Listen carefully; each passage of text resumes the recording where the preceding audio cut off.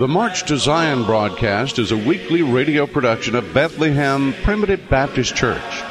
The broadcast is under the direction of Elder Tim McCool, pastor. For more information, contact 205-364-1396 or write The March to Zion broadcast, P.O. Box 270, Carrollton, Alabama, 35447. Stay tuned for a message of God's sovereign grace. This is Tim McCool, pastor of Bethlehem Primitive Baptist Church and director of the March to Zion broadcast. Please stay tuned for a message of salvation by grace.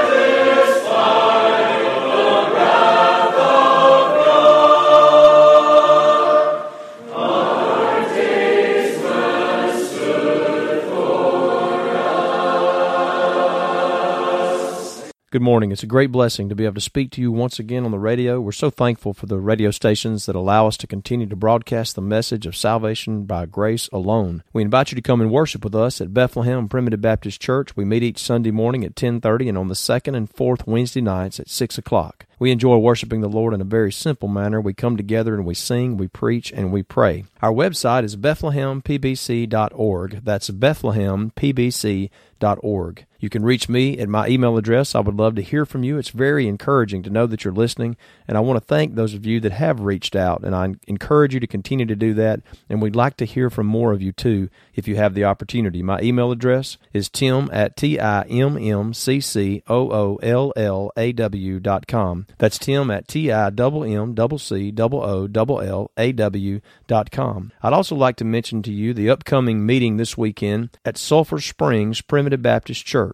Especially for those who are listening in our Lamar County and Fayette County area. Sulphur Springs is located just across the county line there into Mississippi on Wolf Road. And those of you that are in that area, hope that you can come out and worship with Elder Joe Nettles, who is the pastor there, and the rest of the church. They'll be meeting Friday night at 7 o'clock. That's April the 6th. That's 7 o'clock. And then Saturday morning, April the 7th at 10 o'clock, and they'll have lunch and an afternoon service. So I know that Brother Joe and the others there at the church would love to have you come and worship with them. Hope that you can do that. Without any further delay, we're going to hear a song and then bring to you a message from the Word of God.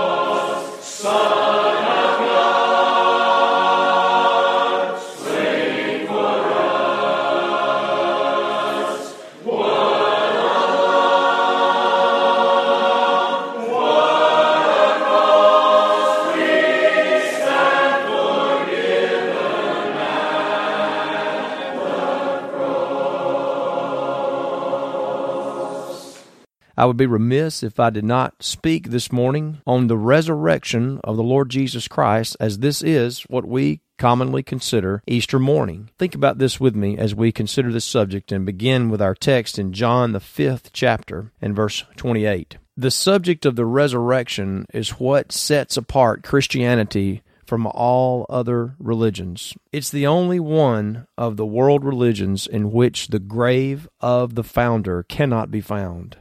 You see, Jesus, being resurrected from the grave by his own power, he cannot be found on this earth. He's in heaven. He's on the right hand of the throne of God. And that's a very comforting thing to know whenever we believe in the Lord Jesus Christ. He's not like the rest of the religions of the world, whose founders, theoretically, you could find their graves. You cannot find the grave of the Lord Jesus Christ. So as we consider John 5 and 28, Jesus says, "Marvel not at this, for the hour is coming, in the which all that are in the grave shall hear his voice, and shall come forth, they that have done good unto the resurrection of life, and they that have done evil unto the resurrection of damnation or judgment." How can this be that one day that all of the graves, which I've said before, this whole earth is just like one big graveyard, when all of the graves will give up their dead? It sounds almost like a fairy tale, doesn't it? Well, if we didn't have this one thing to rely on, it would be some sort of strange and bizarre, maybe even science fiction like fairy tale. But 1 Corinthians, the 15th chapter, tells us, and many other places in the Scripture tells us too, but we'll focus on 1 Corinthians 15, which is the resurrection chapter, commonly known as that. Here we find the reason why we know that there's coming a resurrection. 1 Corinthians 15 and verse 22, "For as in Adam all die, even so in Christ shall all be made alive. But every man in his own order, Christ the firstfruits, afterward they that are Christ at his coming." See, the reason we can understand this is not some fairy tale, but it is a legitimate, absolute truth that is based on historical fact. And of course, it's based on more than historical fact. It's based on the promises of God that were in place before the foundation of the world that he has revealed to us. But that's what sets Christianity apart, is we have the historical fact that the founder of Christianity, Jesus Christ, the Son of God, is not in the grave. They've tried to prove that to have been a hoax. There's even men that have studied that out over the years and have just proved themselves into the fact of the resurrection, that it cannot be denied. The only way to dispute it or say that it didn't happen is just to make up something or lie, like those Roman soldiers were paid to do, and like the Jews did in the days whenever they were trying to cover up the fact that Jesus was resurrected. But oh, brothers and sisters, you can't cover this up because it's too worldwide. I mean, Jesus is worldwide, because ever since 2,000 years ago when he came forth from the grave, he was the first fruit. We have the blessed hope and the blessed expectation that one sweet day the Lord's going to come back and call all of his children out of the grave. But notice also in John 5 that he's not just going to call his children out of the grave, he's going to call all people out of the grave. Some will come forth the resurrection of life, those whose sins have been paid for by Christ on the cross, and those that have not had their sins paid for will come forth to the resurrection of damnation or separation from God, to be cast out into the lake of fire. That is nothing for the child of God to fear. And I will say this, if you're thinking, well, I've got that covered because I did this or I did that, or I accepted or I prayed or I held on the way, let me tell you, nothing could be farther from the truth of confidence. Our confidence is only in the Lord Jesus Christ, because we can't, in and of ourselves, hold on the way. We can't accept him or let him in when we're dead in sins. You see, that's the work of the Lord, and you can have confidence in him because guess what? He conquered something that nobody else could conquer, and that was the grave. So we can rejoice in the Lord. We can have our confidence in the Lord. The Lord says they shall come forth, the resurrection of life and the resurrection of judgment. So as we consider this on this Easter morning, we want to keep in mind some things that are important regarding the resurrection. First of all, let me show you Acts, the 2nd chapter. You know, there's a lot out there today about a coming kingdom, that there's going to be some kingdom set up in the future. Did you know that Jesus Christ, based on the proof of the resurrection, tells us that he set up his kingdom when he was resurrected? Notice in Acts, the 2nd chapter and verse 29. This is the first gospel sermon preached after Jesus had ascended back to heaven. Here we have Peter, who a little over a month before had denied Jesus, and on this day of Pentecost, inspired and encouraged and directed by the Holy Spirit, he stands up and preaches this incredible sermon. And I want you to notice what he says. here in these verses, in the middle of this sermon. Why? Ask yourself, why would he refer to this? And I'll explain that in just a moment. Peter says, "Men and brethren, let me freely speak unto you of the patriarch David." Well, this is an odd turn from what he's been preaching. And he says that David is both dead and buried, and his grave is with us unto this day. Therefore, being a prophet, and knowing that God had sworn with an oath to him, that of the fruit of his loins are from his descendants, according to the flesh, he would raise up Christ to sit on his throne. And if there's a throne, that means there's a kingdom. Peter goes on and says, he, seeing this before, spake of the resurrection of Christ. How about that? He didn't say he's seeing this before, spake of a 1,000-year reign that's coming down the road somewhere that everybody speaks of so often. Oh, I believe in what that's teaching over there in Revelation, but listen to what he's saying here about the setting up of a kingdom by the resurrection of Jesus Christ. We can't deny that there's a kingdom here and now. I think we're so missing that point, and we've lost sight of how important this is. If we understand there's a kingdom here and now, and there's a king over that kingdom, and his name is Jesus, I think we'd be better subjects to him and the kingdom.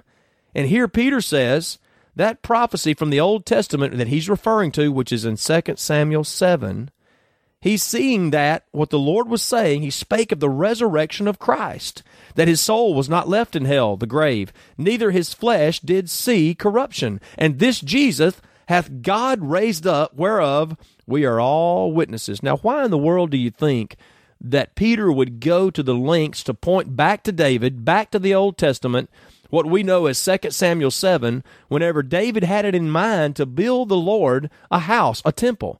And Nathan the prophet came to him and said, listen, the Lord is not wanting you to build him a temple. He will let your son build a temple.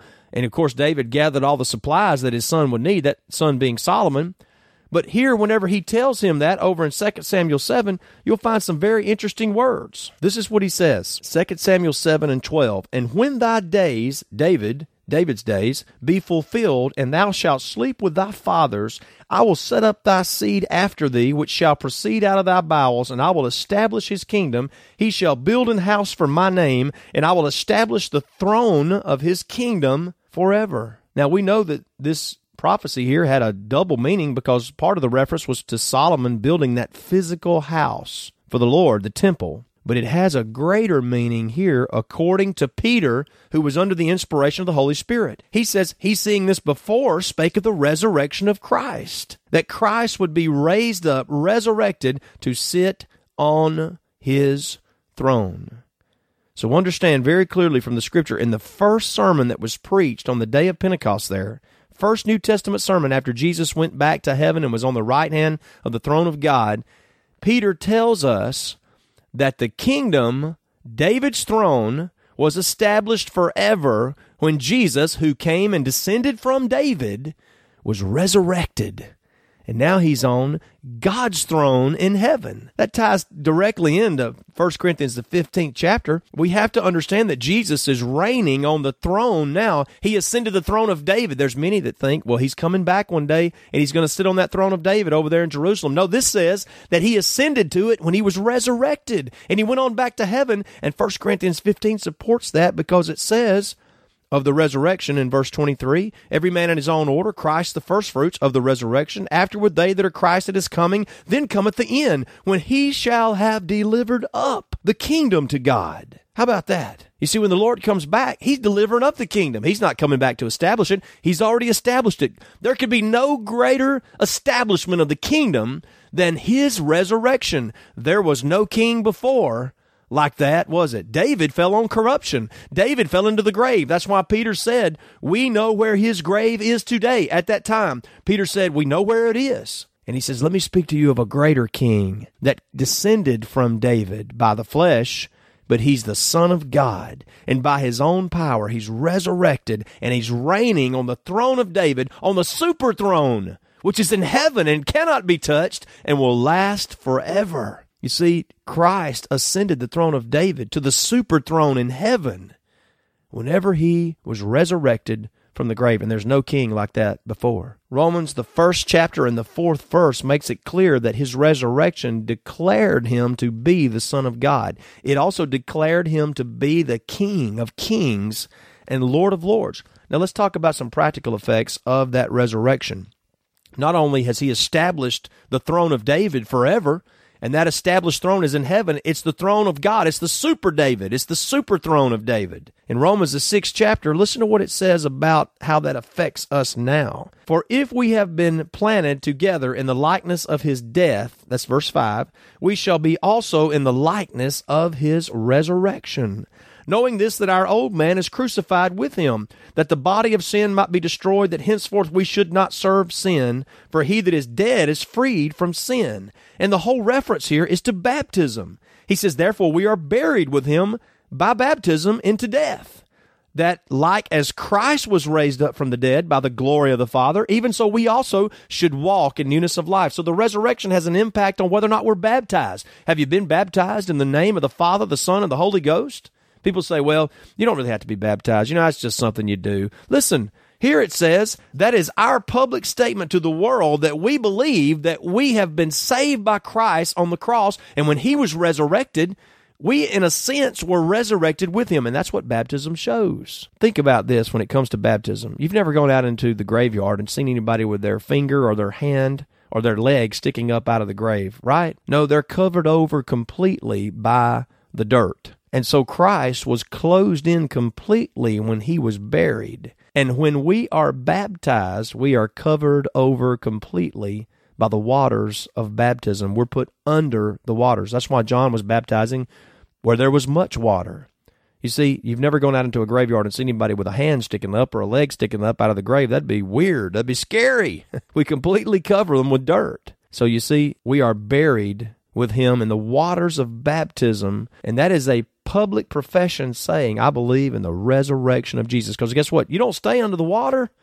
You're drowned. You come back up, see? Signifying that we are walking in newness of life. And if we have been planted together in the likeness of his death in baptism, we shall be also in the likeness of his resurrection when we come out from those waters of baptism. How about that? That's a glorious thing. Another way that we experience the resurrection, and it has a practical effect on us now, is found in 1 Peter 1 and verse 3. Listen to what Peter says here when it comes to his emotional experience in this life. He says in verse 3, Blessed be the God and Father of our Lord Jesus Christ, which according to his abundant mercy hath begotten us again unto a lively hope. How? By the resurrection of Jesus Christ from the dead. Think about Peter and the condition that he was in that night after he denied Jesus, and for 3 days and 3 nights he goes around. I wouldn't be surprised if he was suicidal. Think about how down he was. He denied his friend. He denied the Lord. And the Lord had foretold, you're going to deny me. And he was like, no, I won't. I'll go with you unto death. And then he did it anyway. Don't you know that Peter was down? And Peter says that he was begotten to a lively hope. How? By the resurrection of Jesus Christ. Don't you know that whenever Peter learned that Jesus was resurrected, it just revitalized him? As a matter of fact, he was kind of in disbelief to begin with. But then when it became real, when he realized it was true, what a lively hope welled up within him. That's why Peter goes on and says in 1 Peter chapter 2 that we are lively stones because we have a lively hope through the cornerstone's resurrection. That's Jesus Christ. He says we have been begotten again unto a lively hope by the resurrection of Jesus Christ from the dead. I believe we can experience that over and over as children of God, going through this world of sin and sorrow and death. As we think about the resurrection and we go back to it and we understand that the founder of the Christian religion, his grave cannot be found. He's the only one where you can't find his grave. What a lively hope that delivers us into in understanding that this life is just temporary. We're going to see our loved ones that have gone before us again. I believe that Martha had an understanding of that, even though she gained a much better understanding after Lazarus was raised from the dead. But there in John the 11th chapter, whenever Martha came to him and stamped her foot because he'd only been a couple hours away and hadn't come when Lazarus was sick, and Jesus, of course, by design did not come so that he could show and demonstrate the glory of God. And Martha comes there in John 11 and verse 21, she says to him, Lord, if you'd been here, my brother hadn't died. But I know that even now, whatsoever thou wilt ask of God, God will give it thee. And Jesus said unto her, Thy brother shall rise again. And Martha, probably stamped her foot again. I said, I know that he shall rise again in the resurrection at the last day. She's like, I'm talking about now. I want some relief now. Isn't that the way we are? It's not good enough that Jesus is resurrected from the grave and already done this great performance of overcoming death. We want something now. We want him to be like a genie in a lamp where we can just rub the lamp and ask for our wishes. So many people think that the Lord is just here for our beck and call. Now, in one sense, we are praying to him on a regular basis, and we're begging him and pleading with him. But if we think he is something that we can demand to do this for us, see, that's what Martha was thinking. Well, I'll just stamp my foot enough, and maybe he'll do it for me. No, Jesus looked at her, and he said, I am the resurrection. I am the life. And believing in me, though he were dead, yet shall he live. Do you believe that this morning, child of God? By believing in Jesus, we understand that even though we'll die one day, we'll still live on. And whosoever liveth and believeth in me shall never die. Do you believe this? He asked Martha, and she said, Yea, Lord, I believe that thou art the Christ, the Son of God, which should come into the world. You see, Martha believed that Jesus had the power to do anything that he decided to do. Martha believed that her brother would rise again in the resurrection at the last day. And Martha believed that he was the Christ, the Son of God. And yet there she is, stamping her foot and wishing that he had performed. Oh, child of God, the Lord Jesus Christ has already performed. 2,000 years ago, he hung on the cross and bled and died for our sins and covered them completely. And 3 days and 3 nights later, he came forth victorious, crushing the head of the serpent Satan, of the destroyer. What a great and glorious thing it is to understand that he gives us that lively hope by his resurrection. I hope and pray that this morning, regardless of whether you've suffered loss through death or sickness or sorrows or trials or troubles, whatever it may be in this life, I pray that you have that lively hope as a child of God, born of the Spirit, because it's there for us. It's there for us to enjoy. That's what the Lord has done for us through the resurrection of the dead. He sits on the throne of David, the super throne in heaven, according to Peter. And when we're baptized, we are demonstrating that we believe that he is resurrected from the grave, and we will walk in newness of life, just as he rose from the grave and walks in that new glorified body. And within us we have that lively hope by the resurrection of the Lord Jesus Christ. May it inspire us, encourage us, and deliver us in this present evil world from times of doubt and disappointment, because there is no doubt and there is no disappointment in the Lord Jesus Christ. May the Lord bless you to embrace and rejoice in the lively hope that we have because of the resurrection of the Lord. We're marching to Zion, beautiful, beautiful Zion. We're marching upward to Zion, the beautiful city of God. Then plant our songs abound, and every tear be dry. You've been listening to the March to Zion broadcast. For more information, contact 205-364-1396 or write to the March to Zion broadcast, P.O. Box 270, Carrollton, Alabama, 35447. Bethlehem Primitive Baptist Church is located 7 miles east of Gordo and 10 miles west of Northport, just off Highway 82 on the Boyd Road near Ecola. Services are each Sunday at 10:30 a.m. and the second and fourth Wednesday night at 6:30 p.m. Please join us next week for another message of God's sovereign grace.